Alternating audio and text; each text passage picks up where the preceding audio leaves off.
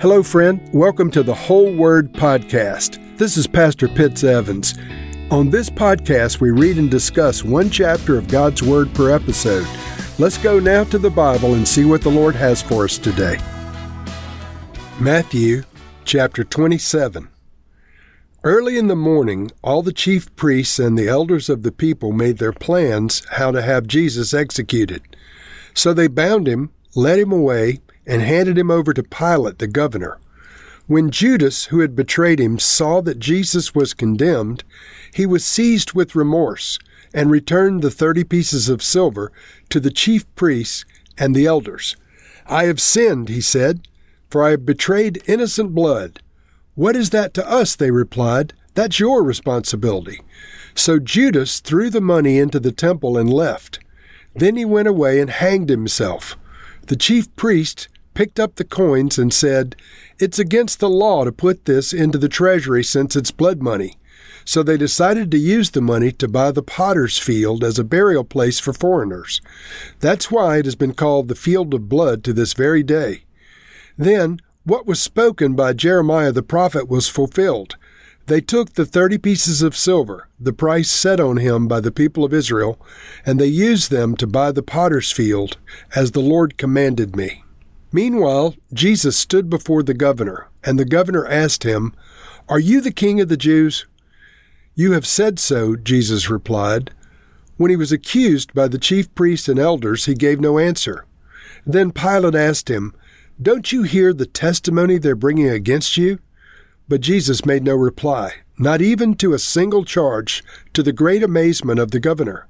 Now it was the governor's custom at the festival to release a prisoner chosen by the crowd. At that time, they had a well-known prisoner whose name was Jesus Barabbas. So when the crowd gathered, Pilate asked them, "Which one do you want me to release to you, Jesus Barabbas or Jesus who is called the Messiah?" For he knew it was out of self-interest that they had handed Jesus over to him. While Pilate was sitting on the judge's seat, his wife sent him this message: "Don't have anything to do with that innocent man, for I've suffered a great deal today in a dream because of him." But the chief priests and the elders persuaded the crowd to ask for Barabbas and to have Jesus executed. "Which of the two do you want me to release to you?" asked the governor. "Barabbas," they answered. "What shall I do then with Jesus, who is called the Messiah?" Pilate asked. They all answered, "Crucify him." "Why? What crime has he committed?" asked Pilate. But they shouted all the louder, "Crucify him! Crucify him!" When Pilate saw that he was getting nowhere, but that instead an uproar was starting, he took water and washed his hands in front of the crowd.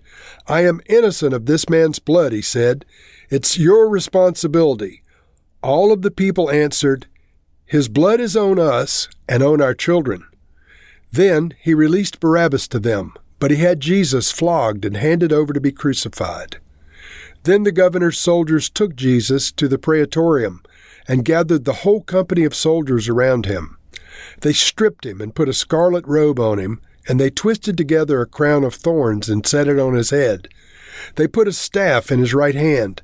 Then they knelt in front of Jesus and mocked him. "Hail, King of the Jews," they said. They spit on him and took the staff and struck him on the head again and again. After they had mocked him, they took off the robe and put his own clothes on him. Then they led him away to crucify him. As they were going out, they met a man from Cyrene named Simon, and they forced him to carry the cross. They came to a place called Golgotha, which means the place of the skull. There they offered Jesus wine to drink mixed with gall, but after tasting it, he refused to drink it. When they had crucified him, they divided up his clothes by casting lots, and sitting down, they kept watch over him there. Above his head, they placed the written charge against him: "This is Jesus, the King of the Jews." 2 rebels were crucified with him, one on his right and one on his left. Those who passed by hurled insults at him, shaking their heads and saying, "You who are going to destroy the temple and build it in 3 days, save yourself. Come down from the cross if you're the Son of God." In the same way, the chief priests, the teachers of the law, and the elders mocked him. "He saved others," they said, but he can't save himself. He's the King of Israel. Let him come down now from the cross, and we will believe in him. He trusts in God. Let God rescue him now if he wants him. For he said, I'm the Son of God. In the same way, the rebels who were crucified with him also heaped insults on him. From noon until 3 p.m, darkness came over all the land. About 3 p.m, Jesus cried out in a loud voice, Eli, Eli, lema sabachthani, which means, my God, why have you forsaken me? When some of those standing there heard this, they said, He's calling for Elijah.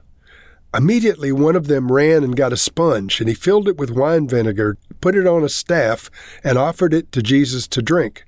The rest said, No, leave him alone. Let's see if Elijah comes to save him. And when Jesus had cried out again in a loud voice, he gave up his spirit.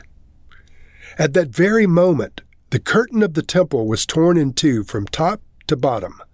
The earth shook, the rocks split, and the tombs broke open. The bodies of many holy people who had died were suddenly raised to life.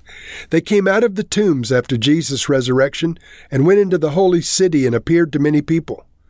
When the centurion and those with him who were guarding Jesus saw the earthquake and all that had happened, they were terrified and exclaimed, Surely he was the Son of God. Many women were there, watching from a distance. They had followed Jesus from Galilee to care for his needs. Among them there were Mary Magdalene, Mary the mother of James and Joseph, and the mother of Zebedee's sons. As evening approached, there came a rich man from Arimathea named Joseph, who had himself become a disciple of Jesus. Going to Pilate, he asked for Jesus' body, and Pilate ordered that it be given to him. Joseph took the body, wrapped it in a clean linen cloth, and placed it in his own new tomb that he had cut out of the rock. He rolled a big stone in front of the entrance to the tomb and went away. Mary Magdalene and the other Mary were sitting there opposite the tomb. The next day, the one after Preparation Day, the chief priests and the Pharisees went to Pilate. Sir, they said, we remember that while he was still alive, that deceiver said, After 3 days I will rise again. So give the order for the tomb to be made secure until the 3rd day. Otherwise, his disciples may come and steal the body and tell the people that he's been raised from the dead. This last deception will be worse than the first. Go ahead, take a guard, answered Pilate. Go make the tomb as secure as you know how. So they went and made the tomb secure by putting a seal on the stone and posting the guard. Jesus was condemned by the very Jewish religious leadership that should have recognized him and proclaimed him as the Messiah and the Son of God. But verse 1 says, Early in the morning, all the chief priests and the elders of the people made their plans how to have Jesus executed. It may have been for jealousy, it may have been for misunderstanding. We don't know their motivation. What we do know is that they incited the people and they incited the Roman civil authorities to have Jesus executed. And so Judas had betrayed Jesus previously. He was feeling remorseful in this chapter, and he went back to the temple and he threw the money into the temple. He tried to return it. They wouldn't receive the money. So he went away and he hanged himself. It's a very sad end to a follower of Jesus.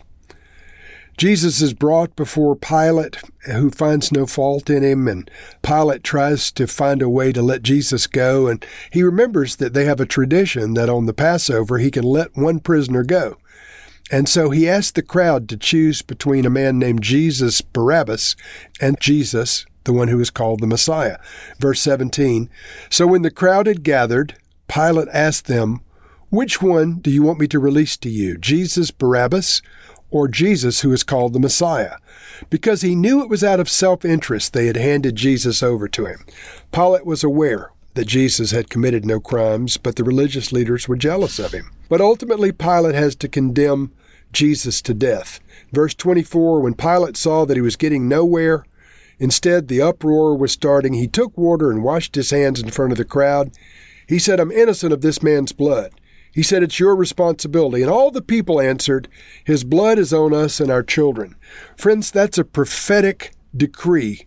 That is exactly what heaven intended, that the blood of Jesus would be on the Jewish people, not to condemn them, but to save them. not to cause them shame for the execution of Jesus, but to bring them eternal life. And so, in so saying, his blood be on us and our children, they were actually making a prophetic decree, unbeknownst to themselves, that was in alignment with the will of God for them. Jesus died a sacrificial atoning death. He cried out with a loud voice. He gave up his spirit. In that very moment, the veil of the temple was ripped from top to bottom. Since that time, the holiest place of all has been opened because of the sacrificial atoning death of Jesus Christ. And the centurion and those with him recognized that the death of Jesus was not a normal death. They proclaimed, surely he was the Son of God. The burial of Jesus, a man named Joseph of Arimathea, who we believe to have been a member of the Sanhedrin, went to Pilate and asked for his body and put it in Joseph's own new tomb. And so we leave this chapter. Jesus has been literally crucified. He has literally died. His spirit has left his body. He's been buried. This was not a symbolic act where nothing really happened. He was the Son of God. But he died, not for his sins, but for the sin of mankind, both for the Jewish people and the Gentile nations of the earth. He died for my sins and your sins because he had none of his own. And so Pilate, even though he recognized that Jesus was not a lawbreaker, he executed him because he was afraid of what the people would say. And so, friends, I have to ask you today, are you afraid to be named as a follower of Jesus Christ? This Joseph of Arimathea went to Pilate the day Jesus died and asked for his body. Joseph was identifying himself as someone who revered Jesus. Could have been at the cost of his own life, but Joseph bravely went and requested Jesus' body so that he could bury him. What have you done for Jesus? What have I done for Jesus? Who have you told that you love Jesus, that you're a follower of Jesus? How have you lived a life worthy of Jesus dying for? These are important questions. Lord, I just proclaim you to be the Lord and Savior of Israel, the Lord and Savior of all mankind, and my Lord and Savior. I love you, Lord, and I thank you for saving me, and I thank you for saving those who are listening today. We bless you, Lord. Amen.